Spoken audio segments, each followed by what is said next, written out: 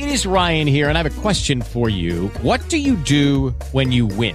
Like, are you a fist pumper, a woohooer, a hand clapper, a high fiver? I kind of like the high five, but if you want to hone in on those winning moves, check out Chumba Casino. At ChumbaCasino.com, choose from hundreds of social casino-style games for your chance to redeem serious cash prizes. There are new game releases weekly, plus free daily bonuses. So don't wait. Start having the most fun ever at ChumbaCasino.com. No purchase necessary. VGW Group. Void where prohibited by law. See terms and conditions. 18 plus.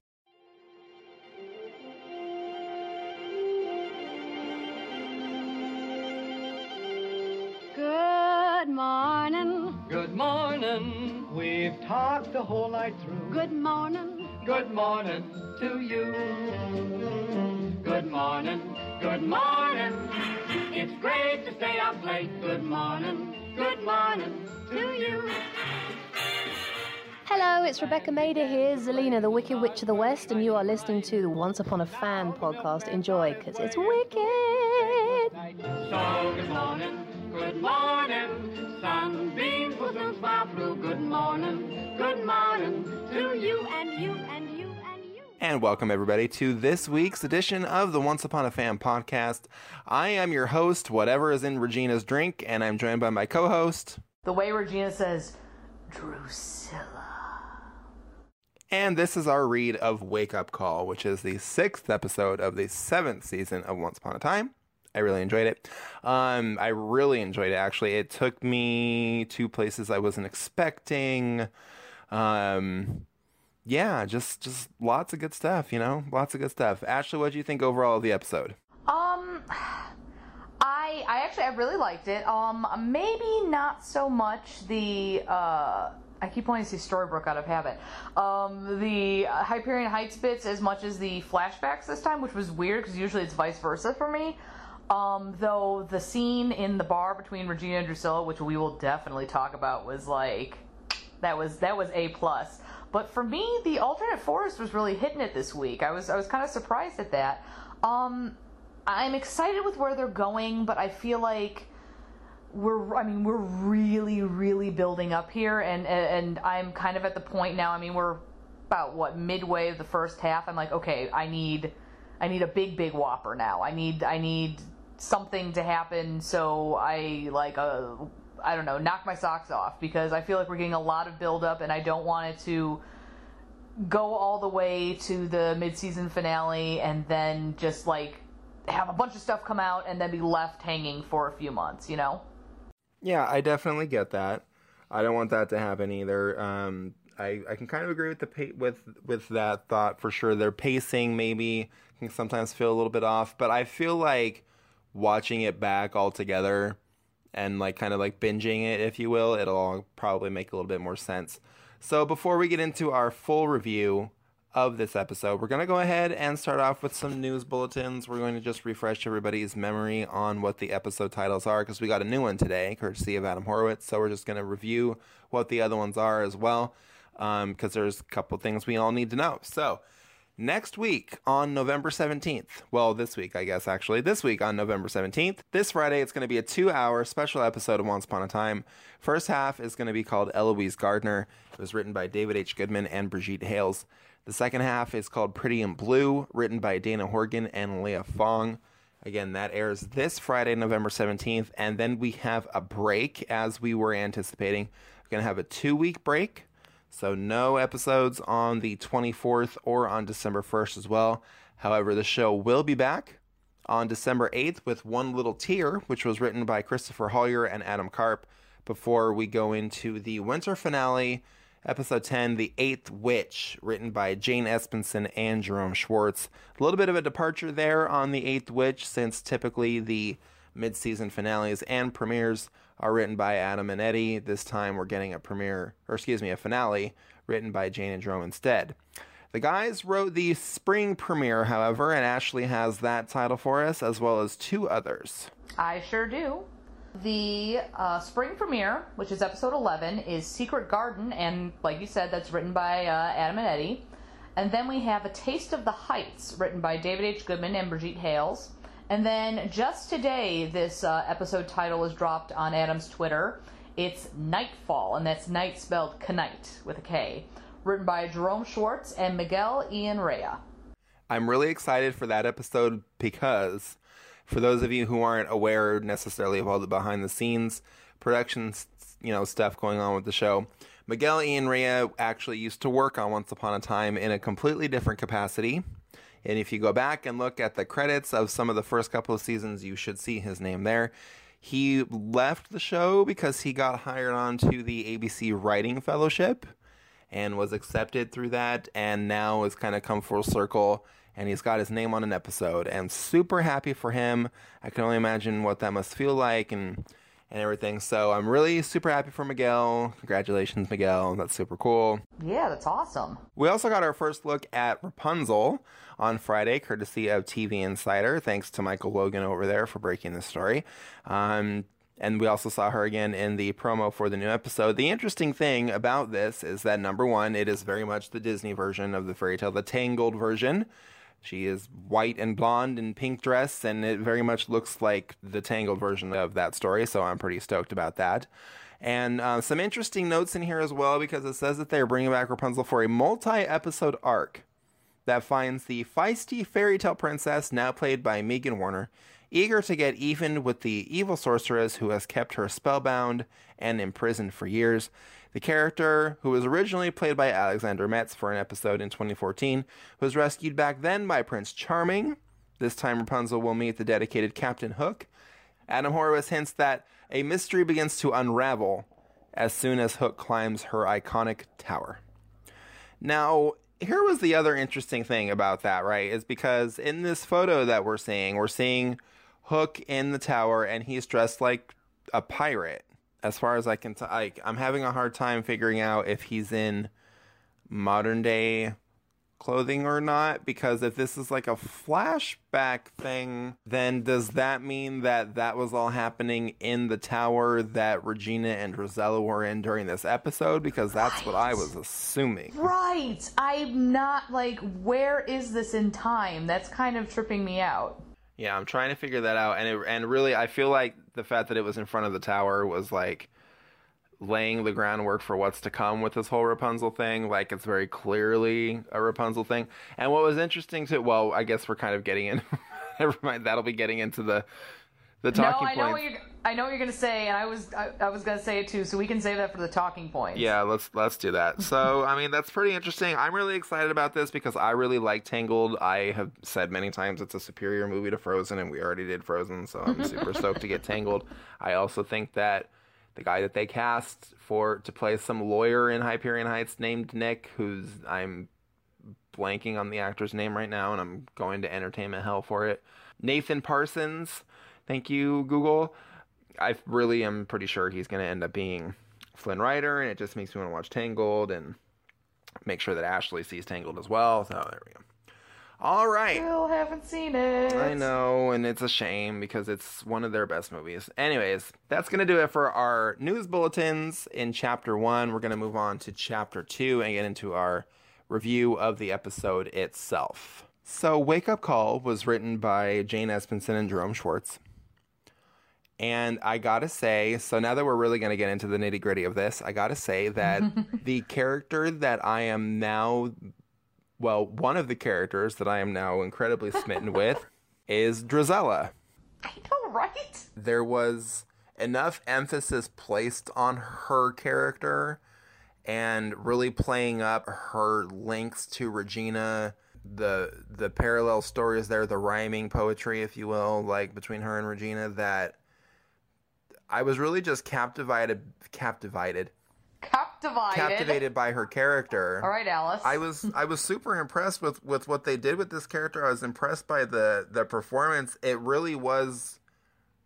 I have a bunch of notes about things, but overall, I mean, I gotta say, Drizella was really another standout for me. Kind of like how Alice was the standout of that episode, Beauty, and Tiana Makia Cox has continued to be a standout as Sabine. This time, yeah, she really got me as Drizella. She knocked it out of the park, I think. She really, because I was like, oh, Drizella's fun, but she's just kind of there, and as she's the part I think that's really pushing the story along with as layers of her are being unfurled. You're kind of like, oh, well, maybe she's good. Okay, no, she's really evil. No, she's really evil. Holy crap. And then her, like I said, I really enjoyed the alternate force bits this episode. The one bit in particular is her speech when they're all together at Anastasia's coffin, and we will get to that more in depth, I'm sure, but like, that was the moment that I was like, all right, there's my Once Upon a Time villain. There's that awesome, delicious lady villain that the show cultivates so well. There she is. So I'm actually really excited what they did with the character of quote unquote the evil stepsister. They've really turned her on her ear, and turned that character on her ear rather, and really fleshed it out into something really juicy, something I want to see more of. And I feel that's kind of like a very signature, classic Once Upon a Time thing to do. So I'm really stoked to see, okay, where's this going? I'm interested in that as well. I also think it's really interesting that I've gone from being really more invested in Victoria Belfry and Lady Tremaine, and kind of having that shift over more to Drizella, because until we get more of like Tremaine's history, like I feel like until we get a Tremaine flashback that's really focused on her and maybe a little bit more of why she's doing what she's doing, it might change a little bit. But for right now, like, I really understand Drizella, because she is so much like Regina. And you're right in that it is classic Once Upon a Time to cultivate such a strong female villain and a female hero too. But the female characters are always super strong on the show. Male characters as well, but it's just more heavily populated by female characters. The thing about Drizella and what you said, the evil stepsister, that's kind of where my line of thinking is going with this, is what I was just saying as well, because instead of it being about Tremaine, the wicked stepmother, it's about the stepsister and, the fact that her mother clearly loves her sister more than she loves her, to the point that she's willing to kill one daughter for the other. She's willing to sacrifice one daughter in favor of the other. That's so sick. Like, that's so twisted. I want to know what makes Anastasia so special. Exactly. Well, like, what was it that made her so right? What? Also, I find it interesting too that Tremaine's kind of turned into, like, I don't want to say a comedy character, but she came off very sinister to start out with, but and not softened, but like, I feel like her, like, the bits that we get of her now are a bit more they're a bit more playful, like kind of how Cruella was, where, like, you had the bit with Alice jumping out at her in the car, and I thought that was it wasn't meant to be hysterical, but it was hysterical to me. She's like, ah, and then she maces her. But also, like, the bit with the beignets, and then now with the migraine, like, I know migraines are very serious, they're not a funny thing, but it just, her going on about, aspartame, which I understand some foods can be a trigger. Again, I'm not making light of migraines, but I just think that it's not, I don't want to say she's lighthearted, I don't want to say she's comedic, but she just seems like a bit of a softening. Maybe that's because Drusilla's much more, like, sneaky and evil, and we're seeing her sneaky evilness. I don't know. No, I agree with that. At first, Drizella seemed very kind of one note, almost like maybe not one-dimensional, but I wasn't sure what they were going to do with her. I thought that she was really just going to kind of be there to serve this antagonistic role against Cinderella, that she was basically going to be like the Emily Blunt character from The Devil Wears Prada to, Cinderella's Andy. And that's not the case at all. She's actually very complicated and very layered, and has a whole messed up motivation and reason for why she's doing what she's doing. The sad thing is that in this case, I can't actually blame her for doing what she's doing or wanting to do what she's doing. Like, it's an extreme thing to take. It's an extreme step to take, but I can understand why she would want to do it. I don't agree with it. I just understand why she would want to do it. I get it. And that makes her far more interesting, and she isn't just one note. She's not just the comedic office foil, if you will. She is still that. But to know that, oh, actually, Tremaine isn't the one who had magic at all. Drizella is the one who had magic, and she was almost killed so that her sister could live because her mother is just awful. So she has every reason to want to be, vengeful. Okay, I get that.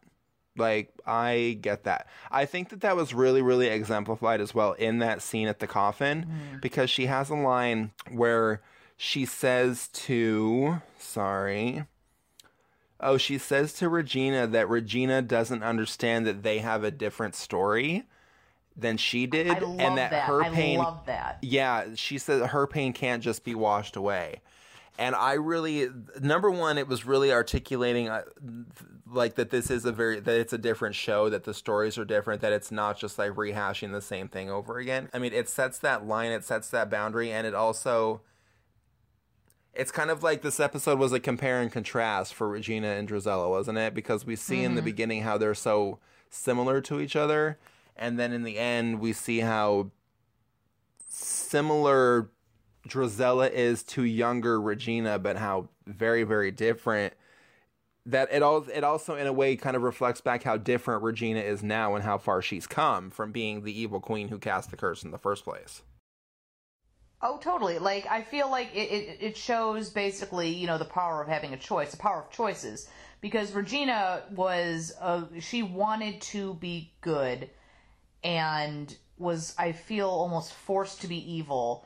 Drusilla she wants to be bad and wasn't forced to be evil. She embraced it open-heartedly. There was none of the conflict that young Regina would have in learning magic. There was none of that, should I, shouldn't I, the complicated relationship she had with Cora. Drusilla's no. I have a clear path in front of me, and this is what I'm going to do. There's no love lost there between Drusilla and Tremaine, and part of that is on Tremaine, I feel like, because Cora, in her own infinitely messed up way, wanted to have a relationship with her daughter. She wanted what was best for her daughter. She just went out a really, really crappy, shitty way of doing it. Tremaine doesn't have her best daughter. Well, she has her best daughter's interests in mind, but she doesn't have the best interest for her actual daughter who's alive. That turned out a lot better than I thought it was gonna. But you know what I mean, right? It's also on the mother as well, and I feel like that almost makes Tremaine, and I don't want to, like you said, I don't want to use the word one note, but I feel like Tremaine's slightly less complicated now. So I think we really, really need this Tremaine backstory to kind of really grasp her motivations and why she is so dismissive of Drusilla and why she is so intent on bringing Anastasia back, and how Cinderella wraps in all this. Because if you didn't know any better, you would have thought that Drusilla murdered Anastasia or something. You know what I mean? I need to see what led up to where we were at now, or not now, what led up to where we're at in the alternate forest. Right, I need to know that too, and I would like to see more of Drizella and Cinderella's relationship. I would like to see more of Drizella and Cinderella and Tremaine's relationship. I want to see that history. I'm looking forward to the backstory there. It was recently Danya Ramirez's birthday. That should have been in the news bulletins. I'm so sorry. Happy birthday, Danya. Happy birthday. And Lana gave her a blanket on set, and she was wearing this pink dress that looks very similar not only to Rapunzel's dress, but it really actually looks more like the animated version of Anastasia's dress, the pink one. With the bustle? With all of that. So I was kind of like, okay, what are we doing here? Because we've got a costume switcheroo going on. So because what does that mean? Is this going to end up? Could this end up being a situation? Right? Bear with me here, where Cinderella isn't actually 100% the nice girl, and she's actually a little bit mean. And so that's why she's wearing the dress, is because she's more of the wicked stepsister, and Anastasia's kind of like the nice girl.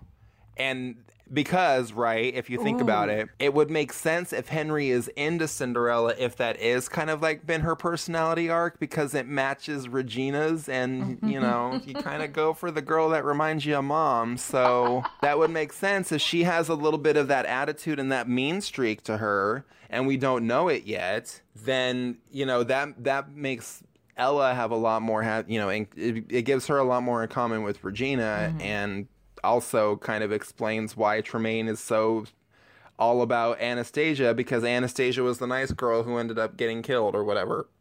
I do find it interesting you mentioned color, and I know that's your thing, but you're right. Pink is very much not in Cinderella's wheelhouse on this show. She's obviously the iconic blue dress on the PR materials with her on the motorcycle, but also I feel like a lot of her adventuring outfits have been very blue, and a lot of her wardrobe in Hyperion Heights has had a lot of blue in it as well. So, you know, putting her in pink, that just doesn't really jive with her, I guess. So it's interesting to see what the context of that's going to be. I mean, it doesn't jive with her. It does jive with the animated version of Snow White oh my God. Woo! It does jive with the animated version of Cinderella, because in the animated version of Cinderella, the first dress that she wears, which was like her mother's dress, that one was pink. And then she comes downstairs wearing that, like she's going to go to the ball, and that's when Anastasia and Drizella rip it off of her and leave it in pieces, and then she runs outside to the garden, and that's when the fairy godmother Bibbidi Bobbidi boos her a new dress. So there's that. Also, let us not forget that there is an upcoming episode title called Pretty in Blue, and normally that phrase is reserved for Pretty in Pink.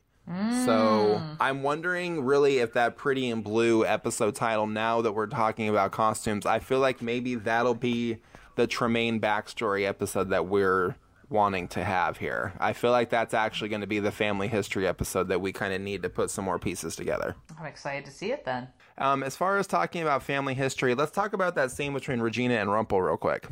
Oh, it was short, but it was sweet and it was perfect. It really was. I love that he explained to her that it was a blink of an eye for them, but an entire lifetime with Belle. That really kind of helped put everything together in the timeline much, much easier. We had already kind of figured it out, you know, when we were talking about it, but it is nice to have even more confirmation there and just kind of reinforcing that.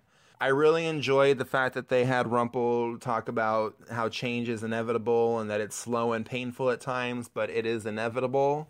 There's some really interesting social commentary going on there, I think, if you want to interpret it that way. There were a couple of things that happened in this episode that really got my wheels turning, and this was actually one of them. Because Rumpel asked Regina, why would Tremaine want her daughter to learn magic? Even, you know, when we get to the, later on in the episode where we're at the manor, and Drizella shows up with Prince Gregor, who goes for Tremaine, but then, you know, Regina shows up. Anyway, long story short, Drizella uses magic to grow a plant through Gregor's chest and kill him. Gruesome. That was pretty, hardcore. It was the edge that it needed. The show has blood again, and I'm happy. I know that's a funny thing, but, I mean, I'm serious. The show has blood again, and I'm happy because we've talked about how it needs the edge, and it needs that edge. It needs it. The other thing, too, right, so that she darkened her heart so that Tremaine can't take it for Anastasia. You know, she wants to cast the dark curse and plant a seed of pain in Tremaine's life. Again, the whole seed growing flower garden plant thing. Plants, yes, that. Which also, P.S., by the way, does play into the Rapunzel storyline. Because, Ashley, since you haven't seen it, I'll explain. In Tangled, a drop of starlight hits the ground and grows a magic flower, and the queen is dying. And then then they send her soldiers out to find the flower, which is what Mother Gothel, she finds it, but she's been using it to stay young. Anyways, they cut the flower out, they mix it together in a broth. She drinks it while she's pregnant. The queen's life is saved, and she has a baby, and the baby is blonde. Okay. So, and that's for anybody else who hasn't seen Tangled either. So, that plays into Tangled because there's the whole, flower thing. They call Rapunzel Flower. Gothel's nickname for Rapunzel is Flower. So, that's another thing. And then also, too, just going into it a little bit further, in the original version of Rapunzel, the whole thing that kicks all of this off is that the woman who is pregnant is so hungry that she sends her husband into the garden next door to get her some radishes, and that's the witch's garden, and she catches him, and that's why she takes the baby to begin with. So isn't the original Rapunzel, doesn't the prince who climbs up the upper hair, doesn't he get his eyeballs poked out with thorns too? Yes, because he falls off he falls off the tower and then he's blinded because he had thorns go in his eyes. Yeah. So total. Can we just Mother Gothel is living up at the top of Victoria Belfry's crappy condos. Are we can we just put a pin in that, because I feel like it's kind of almost confirmed at this point. I don't know. If it's not her, I'm going to be totally shocked. I'm going to be shocked as well. I mean, not in a bad way, because, by all means, go against my expectations. I'm there for it. But here's the thing. Here's the note that I made about that scene with Gothel up in the tower, because I am 1,000% convinced that is younger Mother Gothel up there, and that she's going to age up into a special guest star, at some point. So the note that I put was, Mary, Mary, quiet contrary, how does your garden grow? With hyacinth petals and chains made of metals and spiky plants all in a row. It is really funny that you use that nursery rhyme, because that's what in the Secret Garden book and in the movie, I think, they used to chant that at the little girl Mary because she was so sour-faced and everything. Did you know that? I only remember it now from the movie. Now that you say it, I remember it, but I truly did not remember it when I was making that joke. Well, that's a thing. And literature, so it totally fits. That's layers, man, layers. Yay, hashtag literacy. That's something that's not sad. Use your 280 characters for that, won't you, America? Okay. I can't believe we have that many characters. I cannot believe that of all people. It's more characters than Once Upon a Time. Zing. It does, bitch. Okay, so couple little. Oh, okay. So I want to get back to this whole mystery, though, right? About Tremaine and why does she want Drizella to learn magic? Why does she want Drizella to learn magic? What would her being able to use magic do for Tremaine and Tremaine's life? Or to think of it another way, what effect would magic have on Anastasia? Is Tremaine thinking that by taking Drizella's heart, then Anastasia will also have the ability to do magic? If that's the case, why does she want Anastasia to be able to do magic in the first place? What is going on? And how does Tremaine know the witch? What does the witch have on her? What does the witch owe her? Why is she a prisoner? What is going on? And here's the thing, right? Tilly, when she's talking to Rogers, she tells him that she asked him, what pieces do you have that you're not paying attention to? I like that a lot. I feel like that's a hint. I feel like that's a hint from the writers that you actually have some clues to figure this out, but you're not paying attention to them because you're focusing on the things that we're making you pay attention to because we're writing it. So, but for real though, that is a question. Why does she want her to learn magic? That doesn't make any sense. What difference would that make in her life? How do Tremaine and Gothel know each other? What's that whole situation about? Why is Hook in a tower with Rapunzel? What does Rapunzel have to do with it? Who is his daughter? Is it Alice? Is it Rapunzel? Why is there a sketchbook? What's up with the tattoo? There's so many little things. I feel like later on I'm going to go back and listen to this podcast. And maybe I'll even do it while I'm putting it together. And write down all these questions and then go back and do a binge of the first couple episodes of this season so I can try to figure it out. And be what has happened and what hasn't happened and what information do we have and what do we not have? There were some really interesting notes about Eloise Gardner too. Sorry? I was saying, what's a misdirect? Because, I mean, I've never seen Rapunzel before. That was a big thing when I was watching the promo for the next couple of episodes. I was like, okay, so she is new. She's not the person in the tower, in Belfry's tower. She's not Alice. Who dis? Who are you? So, yeah, what's a misdirect? Do you know what I mean? Right. Well, yeah, because it's not a situation where it's okay, this one character is actually three different characters. They're all separate people. So it's not like it's a thing where normally we'd be playing the game of, okay, who's this person going to be? And then secretly they're also this other person too from this fairy tale, and that's how they all mix it up. So far, they're not mixing that way. I don't know how to make heads or tails of this new storyline. And I love that. I love that I don't know what's going on, and I love that I kind of almost can't figure it out, although I feel like I'm close to figuring out something. Like, I'm asking some questions where I'm like, I feel like there's all of this is connected. I almost feel like I'm Rogers trying to put together this case for Eloise Gardner myself. Speaking of, by the way, there was some really interesting notes about Eloise Gardner in this episode. He said that she liked art, she hated school, she was an amateur poet. He said again that she disappeared 10 years ago. That's the second time they've said that now. So I don't know what that's about. He says that something about the rune seems to have scared her away, like the weird tattoo. I can't figure that all out either. What's going on with that? The Eloise Gardner mystery is certainly alive and well. Right, and we don't know how spot on Rogers is as well, because obviously Tilly's like, what are you not seeing? So he could be jumping to some wrong conclusions as well. Again, misdirection. Where maybe the room didn't all these scare red herrings her. and things. Yeah. Communism is just a red herring. Yeah, so I also really like the fact that Ivy, P.S., by the way, a little on a side, I love the fact that Ivy posted pictures of her and Henry drinking online with the hashtag Drunkoween, and then, you know, like, that caused some problems. I was like, that is so true.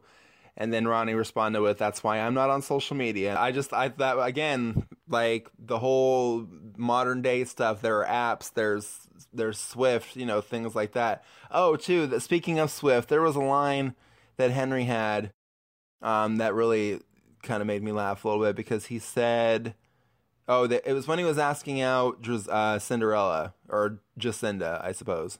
Did you just call her Jacinderella? Jacinderella? Let's just call it that. So Jacinderella is trying to, you know, she's fixing her truck. And first of all, with the Say Anything tribute, which was so cute. Oh my god. And then, like, what a dork. Oh my god, he was so dorky in that scene, but it was great.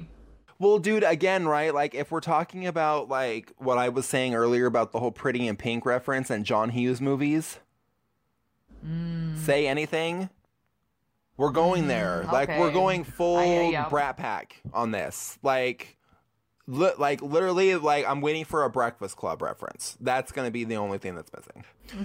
There was another plotline taking place with Henry and Jacinda at the food truck, and I want to talk about this scene for a minute, because it's going to begin a conversation that I've been avoiding having on the podcast because I don't want to be a jerk. But at the same time, I can only offer sincerity, since this isn't the Pollyanna show, although it can be, depending on where the story takes us. The thing that I really liked the most about this scene was the fact that Henry took the lead, and that may sound chauvinist, I hope it doesn't, and let me explain. The reason why I like that so much was because I feel like the scenes between Henry and Jacinda aren't working so far. I have a little bit of a different feeling about Henry and Cinderella, Ella rather. I feel like those scenes work better. Like, for example, the scene where he's trying to teach her how to fix the motorcycle and he keeps all of his tools in the Tron lunchbox. That was so cute. And I also kind of get a little bit of a Michelle Rodriguez in the Fast and the Furious vibe off of her a little bit. So I thought that it was really sweet that she would be, like, learning how to fix cars, because that seems like something that the character would do. Like, she's capable of going out and running everything on the farm and knowing how to take care of that big old manor house and being a servant. So, yeah, she's also going to know how to be a mechanic, because why the hell wouldn't she, right? Right. So I thought that was just really cute and sweet. And that scene worked. And then the scene between Henry and Jacinderella at the food truck, that was working just fine, too. When Henry was kind of taking the lead and there was a little bit more, like, sarcasm, a little bit more of a playful tone to that scene. Like, I feel like maybe that is kind of like with Thor and Thor Ragnarok, okay? Where Thor is, like, maybe not now so Shakespearean. He's lightened up a little bit, and he's not the same Thor that he was in the first couple of movies, or the Avengers movies too. He's different. It's kind of the same thing. I feel like with Cinderella, she works better when she has a little bit more of a comedic edge, as opposed to more of the drama. because I feel like that also complements Henry's character, especially in the first season of the show. Like, Henry was such a smartass. And I feel like he needs to be with a smartass, and that adult Henry should be a little bit of a smartass, and he is. So I really thought that these scenes were working finally, because it just hasn't been working for me yet so far in the past couple of episodes. Well, I think you're right. I mean, I agree that it just seems like, I mean, I understand that Jacinda in Hyperion Heights is kind of got it really rough.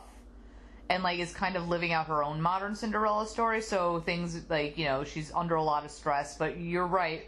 When she's able to, I guess, like, lighten up a bit, I don't know if that's the right way of putting it, she... Me neither. ...works better with the other characters, I think, because I have to agree with you. I feel like the modern, I don't want to say, modern, I guess, whatever, the Hyperion Heights bits between Henry and Jacinda aren't meshing as well as the alternate forest scenes between them. And obviously that's probably the hindrance of the curse as well, but I feel like we see more of a blooming between them in the alternate forest, flower pun, than we do in Hyperion Heights. Well, and I feel like that's kind of the other thing too. I feel like you've just kind of plucked a pedal on another topic. So we can kind of get into that too, because the other thing that I feel like, and maybe it's done intentionally. Maybe it's an intentional change from, you know, like the Snow White Prince Charming story. But I feel like maybe that's what it is. I feel like the scenes between Henry and Jacinda in Seattle aren't working, because I don't feel the weight of their love story yet, because I haven't seen it finish playing out in the alternate forest. Because we started at the end with Snow White and Prince Charming. Yeah, like, we've seen them together, like, we saw them meet, we saw, you know, stuff in the Resistance, he's showing her how to fix the motorcycle and stuff like that, but it's not like I don't feel like it's progressing necessarily at the same pace that the Snow and Charming story did. Like, remember that there was that one episode where Snow was going to go meet him and she couldn't because George had the letter, and if she didn't do the thing, then he was going to do the bad thing, so she had to tell Charming no, and she made him cry, and it was awful. And then she had to walk away and she was all teary. Yes, very distinctly I remember that, when she was just like, nope, I'm not showing up, and she just walks away and it's just tears, and that was a really good meaty scene. Yeah, I feel like there's like that's kind of missing from the Henry and Ella story in the alternate forest. I feel like that's what needs to happen. And I wonder if it's a thing where it's like, instead of doing it where they're, you know, instead of kind of repeating what they did with season 1 and that story, and telling the love story in the enchanted, you know, in like the fairy tale side of things, and then having the dramatic, oh, but we can't be together story going on kind of in Storybrooke. I almost wonder if they're actually trying to tell the Henry Cinderella love story in Hyperion Heights just as much as they are in the alternate forest. Now I kind of feel like I'm talking out of my ass and I don't know what I'm talking about, because maybe none of this is correct, but I don't know. No, I totally know what you mean, though. It feels like, you know, it's two lines running parallel, where you have a love story developing very much out in the open in the alternate forest, and you have kind of like a love story that's tripping over the hazards of modern day, what with the apps and just, you know, economy and things like that. Like, we don't have to worry about any witches running around, but like, holy crap, how am I going to pay rent? So I think you do it. You've got something there with two things kind of running parallel, and it's interesting to kind of see them. I don't know, like, maybe that's what it is that like the modern love story isn't as appealing in the realm of Once Upon a Time, but the fantastical one is. I don't know though, but like, I think you're right though. I feel like neither is progressing. I don't want to say fast enough for my liking, but it just seems like they don't have that moment with a capital M that Snow and Charming did. I feel like they need to have like like one sparkly moment to kind of get him like over the hump to where like, okay, yes, I believe that this is a relationship that could result in true love's kiss. Exactly. That's what it is. I need more of there, because there's two different alternate forest time periods in the past that we have to explore. We've talked about this before. There's what we've seen, which is, the Henry and Cinderella meeting and falling in love and getting together. We're seeing that part of the story. But there's also the whole 10 years between when Lucy was born and the curse. There's a whole 10 years there that we haven't explored yet, and I really want to. How is that going to work out? That still baffles me, how that's going to work with everything. Dude, I don't know. I don't know, because it seems like everybody is the same age, and then they just added a 10-year-old. Right. And I need to know more about, like, that story. Like, how did Lucy and Henry end up in the alternate forest in the first place when he was like running through the woods away from the darkness that was coming to like invade their house? How did they get from a complete family unit with Cinderella to that moment? And then the darkness came and Henry fought it, and then Henry lost, and then Tiger Lily showed up to help Lucy. What happened after that? Well, or before that, because, I mean, like, where did Old Hook and Rumple and Regina go then? And why haven't they dressed? I mean, we know why Rumple hasn't drastically aged, because of daggerness.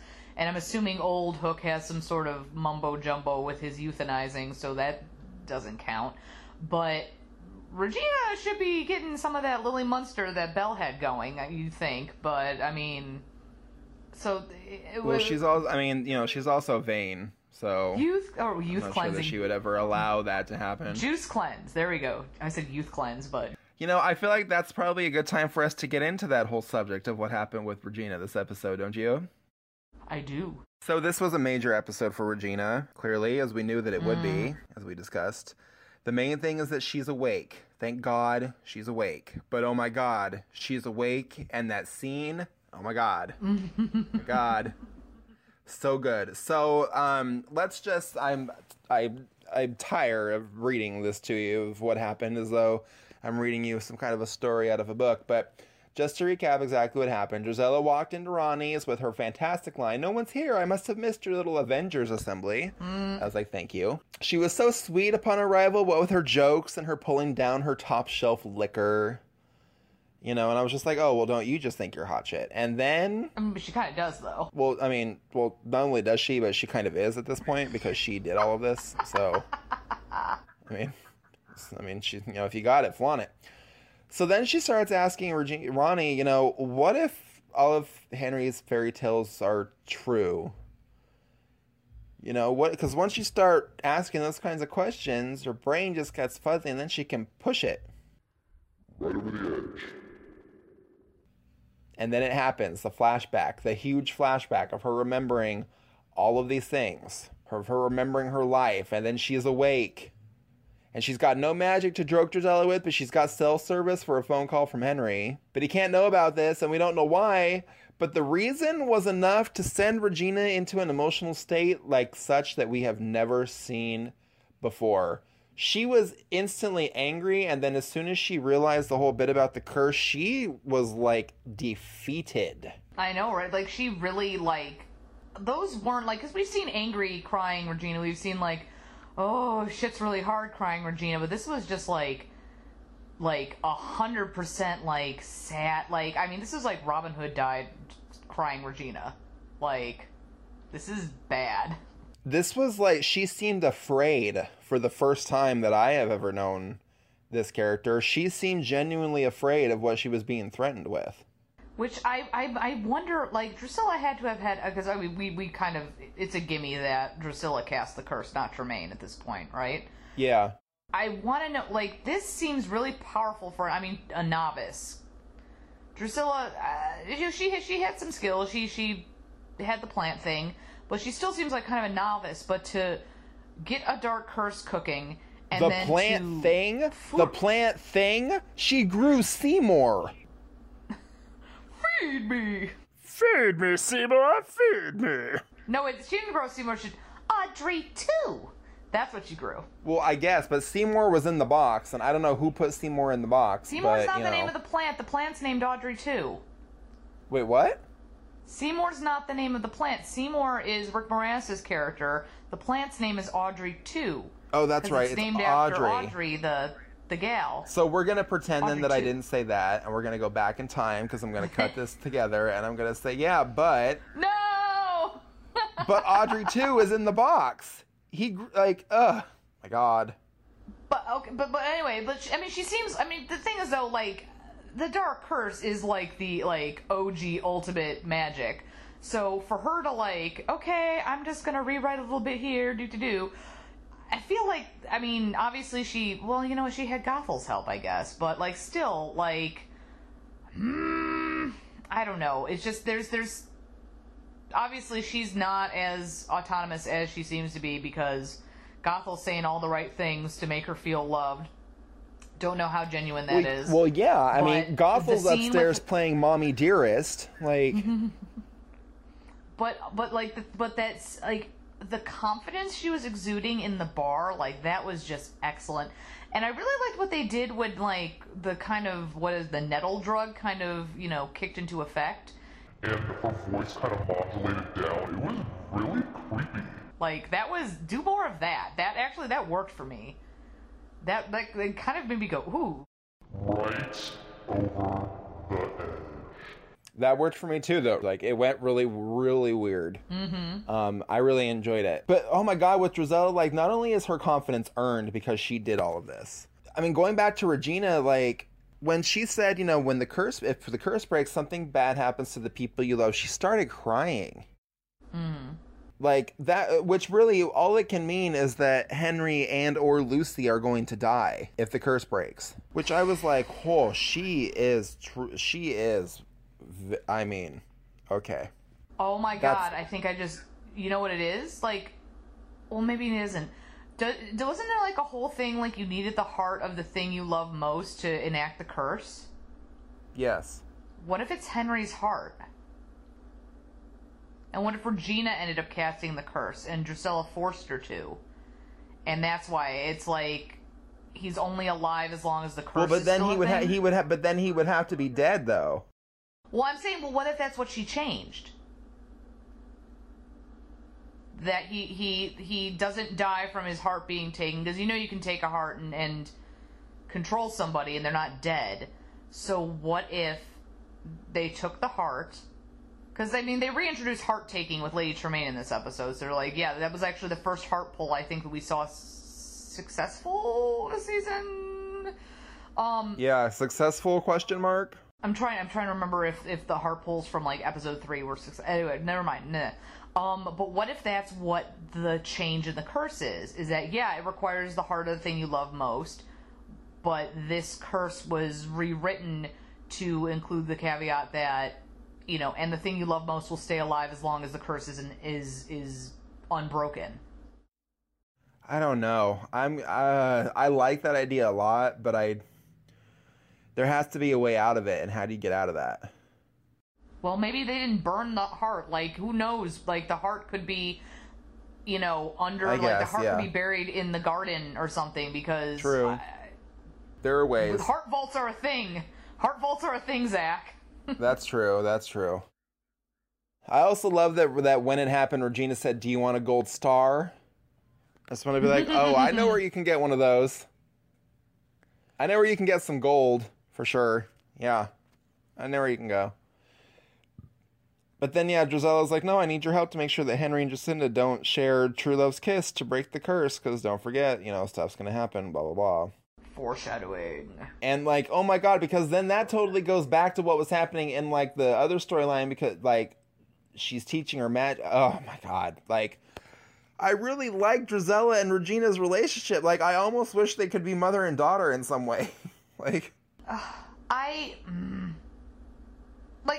was, the thing about the flashback bits, though, is just that, we kind of knew, well, not we kind of, we knew Drusilla was, like, Soup's evil, like, in Hyperion Heights, so I feel like the impact of her kind of about face was lessened a little with her scenes up in the Belfry, I guess, with, Mother Dreadlock Gothel there.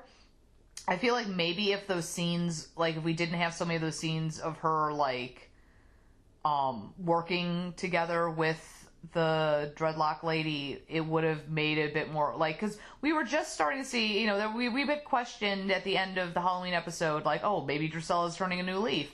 If we had kept that going and then had her about face, like, oh man, she's super evil, and then had a scene with her and Dreadlocks McGee, like, I feel like maybe that would have had more of, like, a...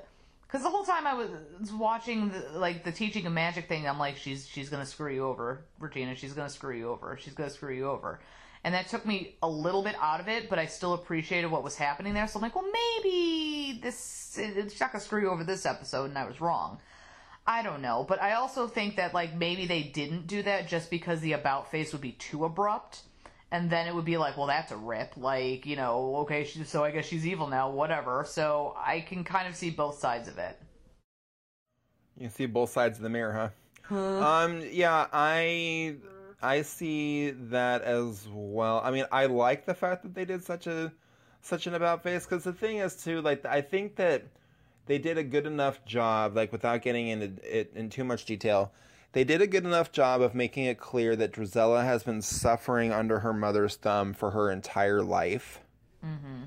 And that this wasn't just like a rebellious teenager kind of thing, like that she has real legitimate reasons to want to escape. I feel like that was also emphasized by the scene with Rumple and Regina, where Rumple's telling her, you grew up with a mother just like that. Do you really think that, you know, whatever, like, you know, he's really putting it to her? And I mean, it's true. Like, do you really think that she would be able to do that? No. So again, why does she want her to learn magic? Because that means, what that really means then, oh God, I'm getting into theories. I haven't gotten into theories in so long. That means that if you think about it, right, if Tremaine knows that Drusilla is going to Regina to learn magic and she's not doing anything to stop her and she wants her to learn magic, then that means she's going to benefit in some way from Drusilla learning magic. So what would be beneficial to her life of Drusilla using magic? What if she knows that Drusilla is going to end up casting the curse or whatever?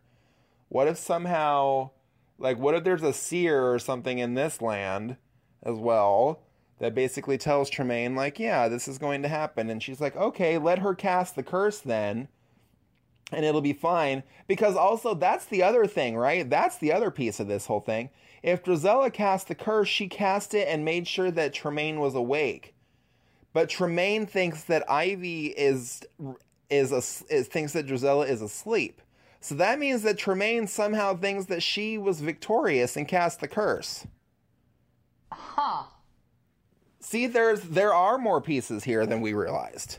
Because if Tremaine... Because, yeah, Tremaine thought that everybody else was asleep, and she thinks that she's working with the witch upstairs to do whatever. So that means that, oh, I see. They're getting played, and we're getting the runaround, because the real villain of the story is Mother Gothel.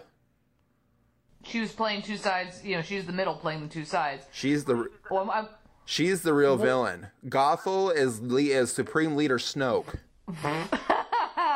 Because it makes sense if you think about it, because she's wearing red, number one, so she's got all the power, and number two, she's playing Tremaine because Tremaine thinks that she's going to be victorious as long as she does whatever the witch says, and then Drusilla is over there like, yeah, my mother is stupid, and we're fooling her together, ha ha ha ha, we're so evil, by the way, here's some tea and a crumpet, like... You know what I mean? So, like, the clear villain of all this is Mother Gothel, and so that's really, we've just put it together, friend. That's why the emphasis on Rapunzel is now becoming so heavy, because we thought that it was just going to be this big Cinderella story, and it's not. It's actually, like, a much bigger telling that has Rapunzel and Gothel in on it, too. And don't forget as well that somehow, I bet you anything, Facilier has something to do with all of this.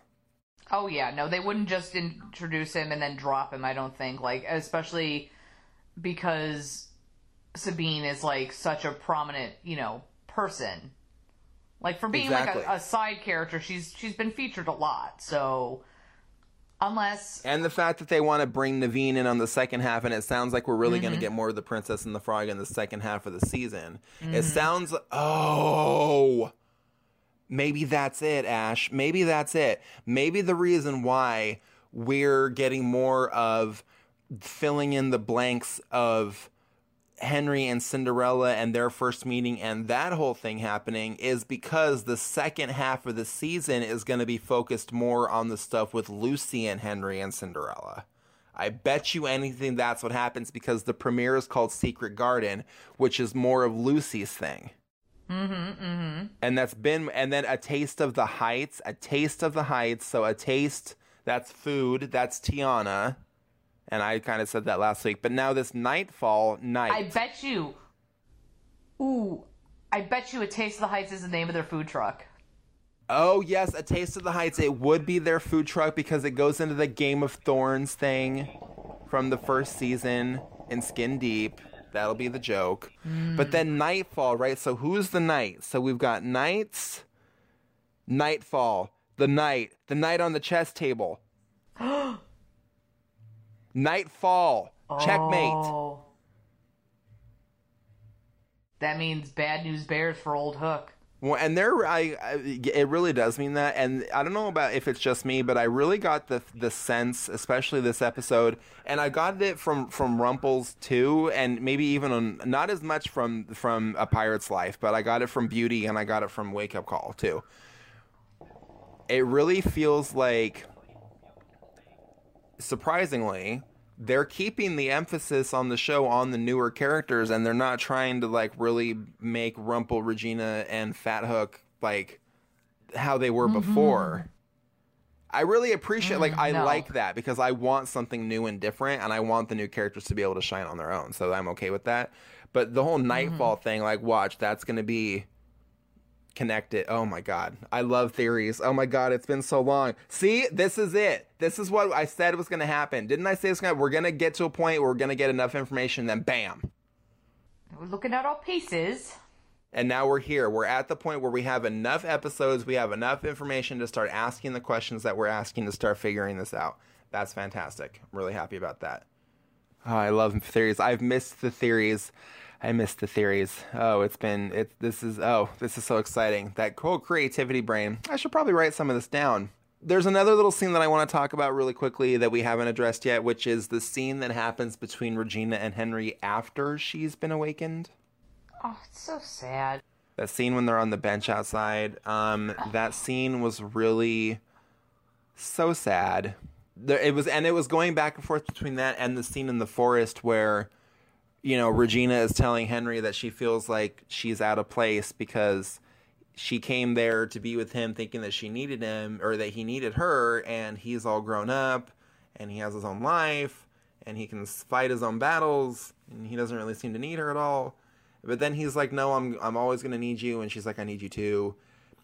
And then here's the other thing, right? She said that whatever else she was supposed to do with her life, she's his mother first, and without that, she doesn't know how to be. And I was like, the empty nest metaphors are heavy here, folks. Like, can you pick those up? I know they weigh a lot. Like, serious empty nest metaphors going on. And I love it because, if you think about it, Regina's entire characterization, for the most part, during the first 6 seasons of the show, it was all based around Henry. Her whole life and everything was based around Henry. Hell, everything that happened in Storybrooke only happened because Henry set it off in the first place. It was always about Henry. Even when stuff was going on with Robin and whatever, like, even when all of those things that were going on, it still always came back to the family, her relationship with Henry, protecting him, her friendship with Emma, protecting that, all of that kind of thing. So now we're at a point in the story with this character where Henry has grown up. She is living in a brand new city. She's moved to a new place, right? And now she has to figure out what her life is going to be like on her own. And that was true in the alternate forest, and it's still true in Hyperion Heights. I love that they're giving her more of a basis for who she is than vengeful woman who was wronged / protective mother. Like, we're giving her a new angle now. We're giving her something new. There's new emotions to feel, new situations to put her in, new drama. The drama. So I really like that, Ash. I don't know if you have any notes on that whole thing, but that's what I have to say. My only thing is I feel like just ever so slightly that the empty nest syndrome is like hardcore. I don't know. I feel like, Henry is a grown man and maybe she's holding on a bit too tight, but I understand why she is. Because you're right, Henry is her world. But, I mean, I don't know. Just part of me is just like, okay, ease up a little bit, Regina. But then just seeing the pain that she had, she was like she's there. Like, her son is there. And she has now the memories of being cursed and, failing to adopt him, as well as knowing what she had. And I think that makes her appreciate and long for a relationship with her grown son more.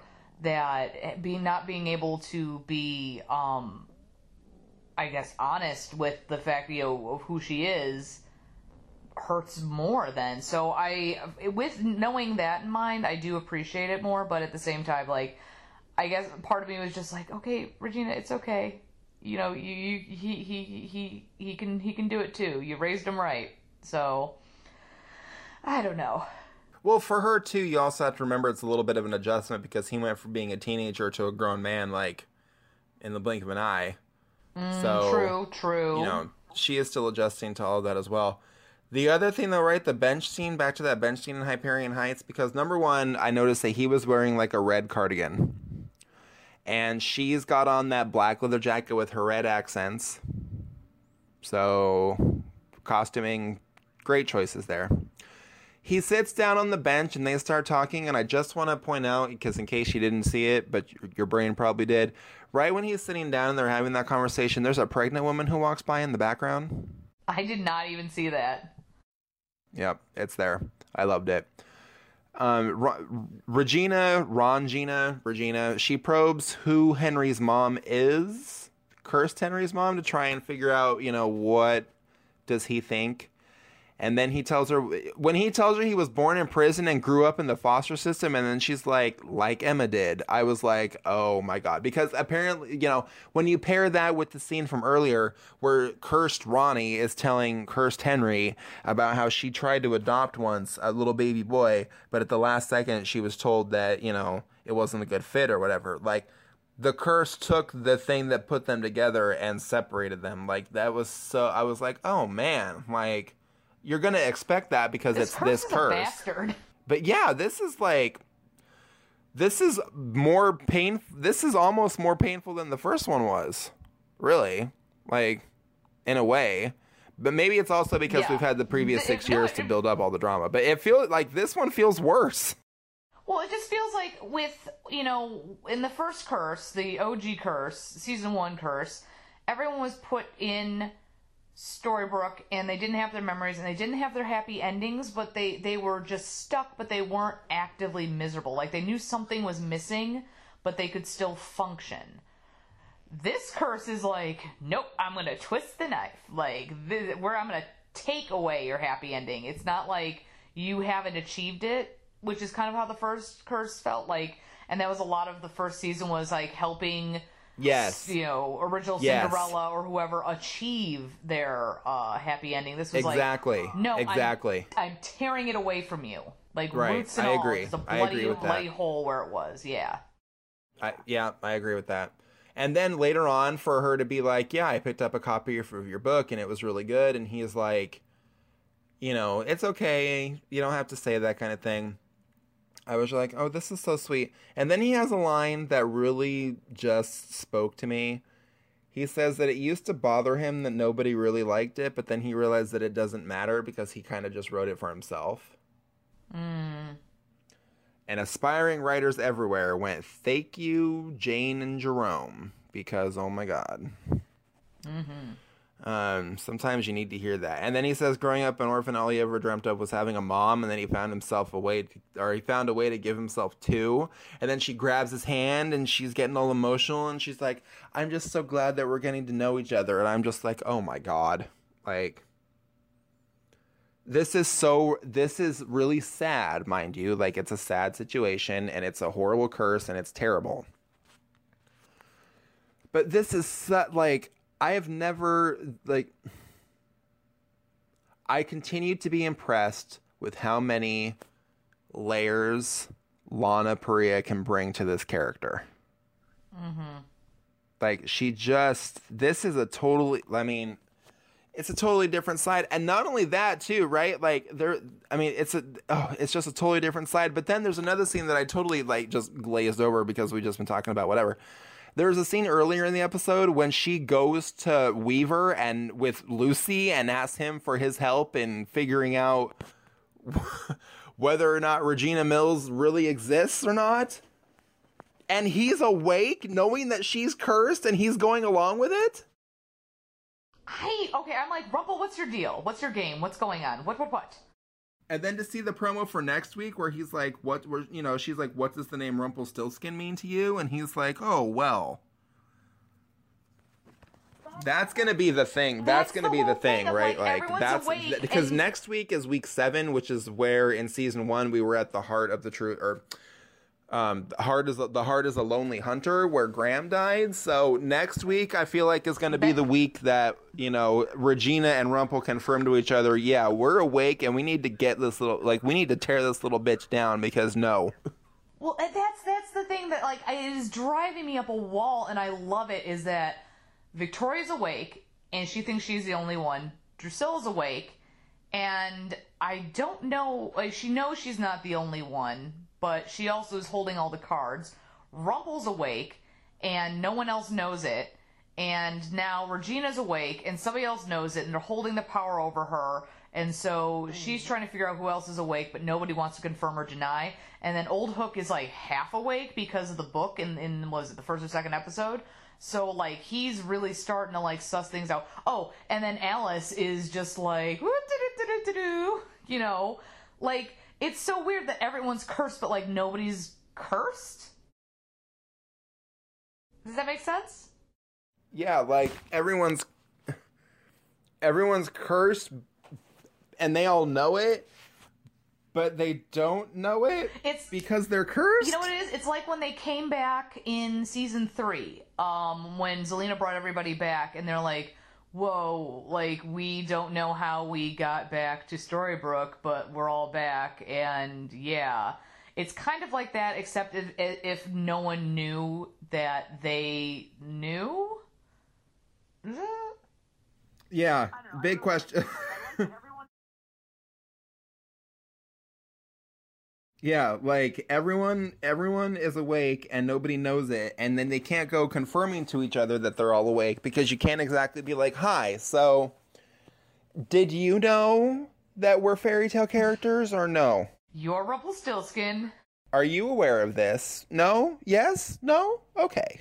Like, you can't do that because then you'll end up, eating marmalade sandwiches right alongside Alice. So, what are you going to do? Just a couple of little bookends here. I love the scene when Alice had Rogers wheel her out of the room on the wheelchair. Mm-hmm. It was very, very, like, father-daughter, like, paternal of them. And, like, that's, like, they're screwing with us because that is a total red herring, I feel like, because just, like, I don't think Alice can be the daughter now. I don't know. Well, you mean you don't think Rapunzel can be the daughter? Well, no. I said when Alice... Well, no, Alice has to be the daughter. Hold on. Now I'm confused. See, again, the show is twisting my brain up. Now I'm confused. You don't think Rapunzel can be the daughter, but you've seen Tangled, so you have, like, things that are informing your decision. Well, yeah, because the thing is, like, Rapunzel is royalty. She's the daughter of the king and queen of the kingdom of Corona. So you can't just make Hook into the king of Corona all of a sudden. I mean, maybe you can in this realm. Who knows? But that just doesn't... I mean, he kind of looks like him, I guess. That just doesn't stand a reason for me, though. Like, I can't, because then it's like, who's... Because the other question, right? We haven't even gone into this. Who the hell is her mother? Is it Mila? Like, who's her mom? Who are these people? Like, who are you people? Shut up. Get away from my counter. I'm busy. Like, I just can't. I can't. Well, no, but the thing of it is, though, too, is that, like, though Alice, one would assume that Eloise Gardner looks like Alice, because if it is Alice, technically, but unless the curse is, like, futzing with him. But the other part of it is hasn't Alice and Hook met in the alternate forest? Like, because Rumple came through. That's the real question. That's the real question. Right, and he met up with Alice, and then Rumple met up with Regina, so Alice has to be nearby. So where, but you know what? Hook was on a boat, wasn't he? Isn't that what they said in this episode? Like, he was off navalizing? Yeah, he's doing something. Piratey. Because Henry asked Regina if she was going to go join Hook on one of his whatever, and she was like, no. Haha, no. Well, so then I guess he wouldn't have... It's going to be one of those things where they just miss each other, and I hate that. That's so obnoxious. But she does pop up in... Okay, so the promo... Not to jump too far ahead, though, but the promo, it seemed like Henry knew that Alice, but was it a... Oh, wait, he knew her from the thing. Duh, stupid Ashley. Because she was in the... Wait a minute, how does that... No, that doesn't make sense. Wait, yes, it does. Crap! Are you okay? Do you need a drink? Maybe. Henry recognizes Alice because she took him down into, like, the shroom den. Right. But, like, so that happened chronologically before all the stuff that's happening now. But Alice and Rumple meeting up together happened before that, but there must have been something in between those two instances because Alice seemed like she was really in the know about a bunch of stuff. So what happened in between Rumple coming through the portal and Alice asking him if he has a boyfriend and Alice taking Henry down into the shroom den? Like, that's where the missing piece is, I think, for Alice, for me. Well, yeah, not only that, but, like, where does that fit into with, like, the curse? And, like, where was Rumple when Drizella, I guess, cast the curse? Like, was Alice there for that? Did he talk to Alice about the fact that she's supposed to be this guardian of the dagger? Or has that conversation not even taken place yet? Like, Can we talk about the fact that he's traveling with the cup? Or he went back to the house to get the cup because the cup made it through the curse, so he had to have given Alice the cup. So the chipped cup is somewhere in all of this as well. So he's going to at one point pull out the chipped cup and be like, you need to help me remember, lassie. Yeah, my wee bairn. Look out for bears. All right. Bears. So many things. Just a couple of other little closing items, I guess, because there are things that I also wanted to discuss. Oh, number one, Henry still loves pizza. That's keeping in with his character. I liked it. The little scene at the beginning where Ronnie is telling Henry that, maybe they should help Lucy see that this isn't real on her own because the sooner the fantasy fades, the sooner she can heal. That's very Mayor Mills in season 1, very Black Fairy in the finale, Operation Heartbreak, good lord. And then when she said, sometimes you just gotta accept when mom knows best. And she said, now be charming and don't slouch. I was like, keep your elbows off the table, don't slouch. Ronnie is very Vivian Ward. Gracefully and grandly. What do you suggest? A lot of night games. So, let's see. Also, too, quick little programming note. I love that Lucy knew about how the book kept showing up in Snow White's closet, and that's why she was, like, looking there. How extensive is the book Henry wrote? Because, 6 seasons is a lot. Like, that should have been like a Stephen King doorstopper if it was going to cover everything, even down to that kind of detail, if you really think about it. So, if it was, like, only what happened in Storybrooke. If it was only the Storybrooke stuff, then that's actually not a whole lot. Yeah, but all the stuff in the Enchanted Forest, like, informs all the Storybrooke stuff, so there must have been mention of it, like, for it to make sense. I don't know, maybe there was a thing where it was like, if you love this, check out this other book. Like, I don't know. Written by Walt Disney. I mean, I have no idea. But yeah, I just thought that was really cute. I mean, I can't blame her for looking there either. I know from personal experience that all of the best magic happens inside of the closet before it just comes bursting out. So, oh my God. You know. And I also, too, by the way, loved when Drizella was getting lessons in how to be a Jedi on Dagobah from Regina in front of that Rapunzel tower, because I didn't say that before. I love that Regina have the line that says, if you believe in yourself, then it is possible, referring to magic. I love that, you know, Drizella said, I wish I had a mother like you, and Rumple's like, don't we all? And I can't. And then she made a deal. She made a deal with Rumple, a twisted little imp. Like, oh. I love that she made a deal because she's like, I'll owe you. And just that pause, and I was like, oh, she made a deal. And he goes, all right. It's a deal. I was like, "Whoa, you done did it." It made me think of when Emma owed him the favor after, like, you still owe me a favor for what was it? God, something to do with like the election, wasn't it? For sheriff. It was. She owed him something because that's why she had to go to Manhattan to find Neil in the first place. Why did she? What did she do for a favor? Was it the fact that she kept all of the, he almost burned down, or he rigged the election under her hat? Was that it? I feel like it was something to do with that. I feel like yes. know what it was? Uh-huh. Wasn't it when he was beating up Mo French and she was like, all right, no, it wasn't it. No, it's I don't remember, but it is there. Maybe somebody it does. Tweet us. Please tweet us. You know, I mean, I'm sure it has something to do with the rigged election because most things do these days. So, you know, I mean, that wouldn't surprise me at all. We're old and feeble. You need to tweet us things we can't remember. Exactly, please. Also, too, just another little quick note here. I can really see even more now how, like, here, I'm going to stick with my guns on this and say that if Jennifer Morrison had stayed with the show, she would have been the bartender, and this would have been a very different scene, because I feel like Emma would have been sitting on the bench with Henry as he's telling her, yeah, I grew up in the foster system, and she would have said, like I did. Yeah. Like, I kind of was like, I bet that this would have been a scene. Like, I don't think that the episode would have necessarily played out the same. I mean, sure, maybe Regina did teach Drizella magic, whatever, but I feel like this particular scene, this moment, would have been something more for Henry and Regina, or for Emma and Henry, and they kind of had to switch it up a little bit. That was just kind of like my general feeling. I can totally feel that too, because what we just mentioned now with the parallel between the making a deal and it's like, all right, you owe me one, like that right there. Well, that's what made me think of it parallels. too. Yeah, exactly. Yeah. I mean, yeah. Yeah, there was a lot there. So I'm just looking over to see if there's any other notes. I don't really have any other notes. Do you? I mean, I don't. Oh, well, I mean, we really should make mention of Adelaide Kane's amazing performance in that scene at Anastasia's coffin. I mean, we talked about Tremaine Anastasia. We really didn't talk about that. Was the moment that sealed the deal for me in her casting on this show.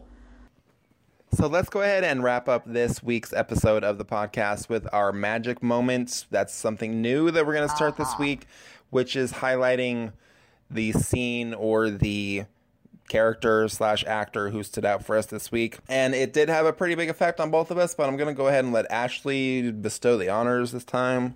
Oh, thank you.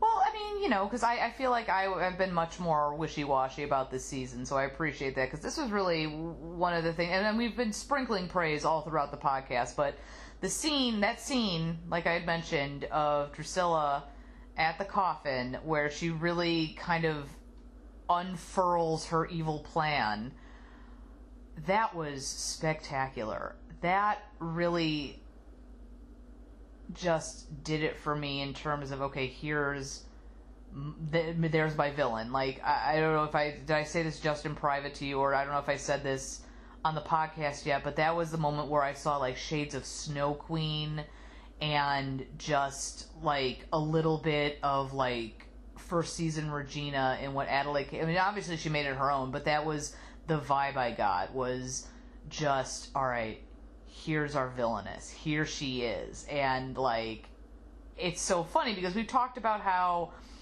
she kind of seemed kind of like a joke character, a one note, you know, getting into situations like the Halloween episode, whatever. But to kind of have her like slide in and be the mastermind and be just like unapologetically like evil and single-minded is just such a satisfying like drink to take a sip of, you know what I mean? And we haven't mentioned it, but the fact that her curse name is Ivy, I mean, and the whole plant, Mother Gothel motif, whatever, etc., we should have seen this come. Well, it's kind of like hindsight's 2020, so I think it's funny that, like, on a rewatch, it's like, oh, see, yeah, no, she was totes evil the whole time. But just her performance, like, and it had everything to do with her body language and how she was delivering her lines. I can't pick out a specific phrase at the moment off the top of my head, but there was just certain emphasis that she would put on words or how she would draw things out, and it was just very intense. The whole scene, that's what it was, is there was a tension and intensity to it that, like, even Tremaine was taken aback at what was happening right there, and no one knew what to do. Regina and Tremaine were just kind of like, they took a step back, like, all right, okay, whoa. So, yeah, I really, really love that. What did you think, Zach?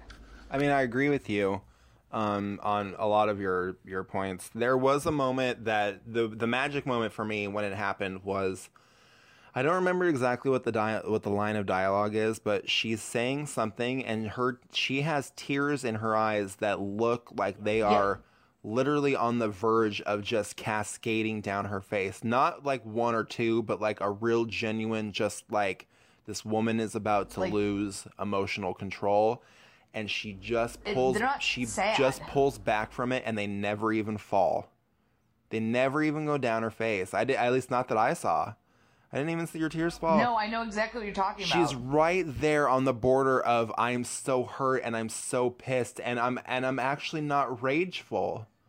I'm not full of rage the way that Regina was. I'm not unbridled. I'm not completely impassioned in my revenge for you. I'm quite calm. I've learned every lesson you've ever taught me about how I should be conducting myself. And I'm going to conduct myself in just that way, with all of this emotional restraint. Suicide before you see these tears fall down my eyes. But I am going to destroy your life with my calm demeanor. I'm going to plant a seed of whatever she said, pain, a seed of pain in your heart, and just watch it grow and grow and grow.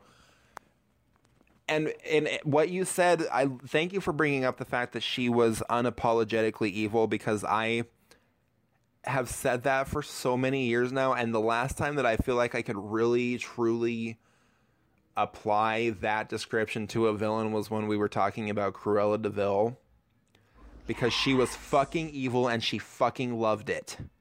And that's what I have. That was what it reminded me of. Do you remember? Yeah, remember we would have those conversations, and I would even say, I just want somebody who's evil and fucking loves it. I don't want them to have some tragic backstory whereupon we feel for them. I do feel, but see, this is how it's different. I do feel for this girl. She has that backstory that is so tragic, and yet there's something about the way that Adelaide Cade is performing it. The way that she's executing this, that makes it so totally different, to the point where I'm like, this girl is fucking evil, and she doesn't care because she's been through so much in her life with this woman that it doesn't matter to her. She doesn't have anything left to lose because she's already lost everything. Her mother, literally, she just figured out that her mother was going to kill her. She has lost it all already. She has nothing left. That's it. She's lost it. She's unhinged. If she casts the curse, well, who cares? What is it? What's going to happen to her? Nothing. And if the curse breaks, well, then what? This has nothing to do with her. This isn't about her. This is about her mother suffering. It doesn't even have anything to do with the other. Now, isn't that a thing, though? Because it doesn't have anything to do with the other people suffering either. It really has everything to do with Tremaine's suffering. But if that's the case, then why are you going to such... Then why is she not cursed? So the real her can feel it. You just made me realize something, and I got a bit of a chill. Like, she is unhinged, but you were saying, like, well, she's like, if the curse gets cast or gets broken, then who cares? That's right. who cares? This is a woman we're seeing right now who has literally nothing left to lose. Yeah, and like when I say who cares, I mean that literally, because even her own mother doesn't care about her. So Right, if but I'm the saying, curse like, breaks, if who's she going to fails, she care still about wins. Drizella? Who's going to care?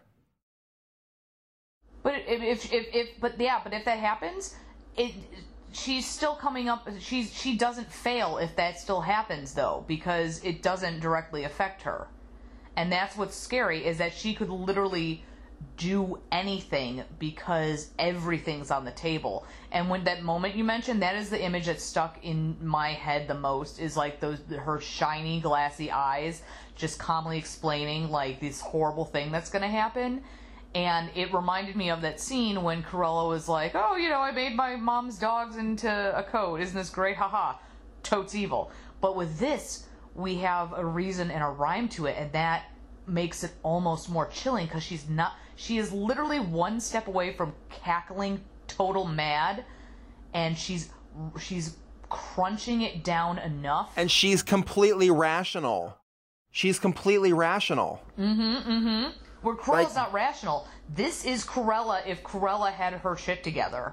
Exactly. And that's what makes this character so much more interesting and so dynamic. I'm so into Drizella. I'm so into this character. Yeah, definitely, Adelaide Kane, you are taking this week's magic moment for us. You just... wow. I wish I had talked to her more at Dragon Con. Now I'm like, crud. I wish I hope I have an opportunity to speak to her ever. That would, I just, for no other reason than I can tell her that you, like, I don't know how you did it, but in the space of like 2 episodes, you turn this character from a one-note evil stepsister into one of the most evil villains on the entire show ever. Like, I am excited. In 2 episodes, what you've done is absolutely incredible. Shout out as well to the writing team. Now that we have all this information, now that we are able to get into theories and start questioning all this stuff so much more, I can kind of see how things are being laid out. Like, the groundwork has definitely been laid.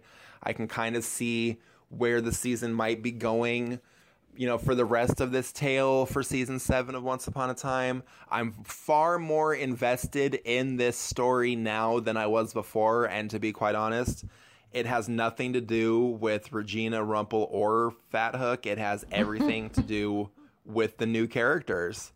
And so to that, I can only say, if that was the goal, if that was the intention, mission accomplished, guys, because I now care more about the new characters than I do about the older ones.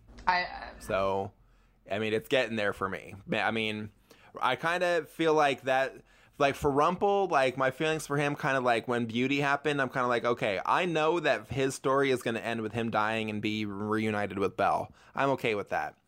I do not know what's going to happen with Fat Hook. I'm not as invested in his character to really have a huge amount of caring. I care because I really like Fat Hook a lot. Like we talked about that before. I'm actually rooting for Fat Hook. I think that this character is far more interesting. But I don't know what the end game for him could be other than here's your daughter, congratulations. Really, I hate to say that. I maybe there is more to it, but so far those are really the only stakes that we have built for him. Those are the only ones that have been identified at this stage. So I don't know what else to root for him for. Really quick. If his daughter is Alice and Zelina's daughter is like the new love interest, just picture in your head like just the oh my ridiculous, god, awkward, oh my god, oh my god. Isn't that the best? Oh my god, give it to me now. Just serve it up now, please. I'm ready. I want it on my screen. I want it all. The whole thing. You just made me realize that, and I was like, oh. The whole thing. Just give me the whole thing, I promise. I'll just breathe. Just give me the whole thing. Okay. Wow. Yeah, that's a moment. But going back to what I was saying, though, like, the only character really whose future I'm like, Regina is it.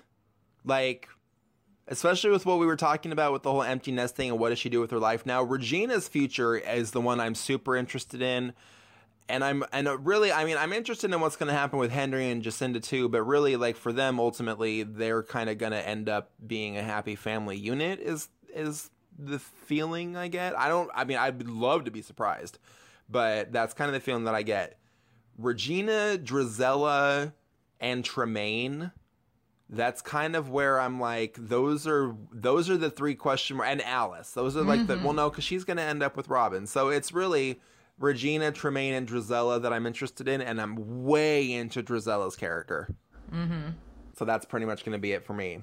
And that's also going to do it for this week's episode of the Once Upon a Fan podcast, guys. Thanks so much for joining us on this read. We'll be back next week with our review of the 2-hour special. Don't forget, next week's a 2-hour special for once. We're going to get Eloise Gardner for the first half, and then we're getting Pretty in Blue on the second half. And just a reminder, Eloise Gardner, written by David H. Goodman, Brigitte Hales, Pretty in Blue, Dana Horgan, and Leah Fong. And you know that one's going to be good because they just wrote Beauty, so oh my God. So yeah, it's going to be some good stuff. We'll have our normal 2-hour episode as we normally do. We might have a little bit of extra that we'll throw on there and just kind of schedule it as a 2-parter maybe on the same day. Who knows? We'll let you guys know. But in the meantime, thank you as always for joining us. And that's going to do it. So I am whatever is in Regina's drink. And I am the way Regina says, Drusilla. With good reason, now we know. Yes, we do. God, she's so awesome. Adelaide Cage, you're the best. Anyways, we will see you guys next week. Bye. Bye. Bright, but came the dawn. The show goes on, and I don't want to say good night. Don't say good morning. Good morning. Rainbows are shining through. Good morning. Good morning. Bonjour. Bonjour. Buenos dias. Gutes Frias. Buongiorno. Buongiorno. Good morning. Guten Morgen. Good morning to you. Judy was boring. Hello. Then Judy discovered ChumbaCasino.com. It's my little escape. Now Judy's the life of the party. Oh, baby, mama's bringing home the bacon. Whoa, take it easy, Judy. The Chumba life is for everybody. So go to ChumbaCasino.com and play over 100 casino-style games. Join today and play for free for your chance to redeem some serious prizes. ChumbaCasino.com. No purchase necessary. Void where prohibited by law. 18+ terms and conditions apply. See website for details.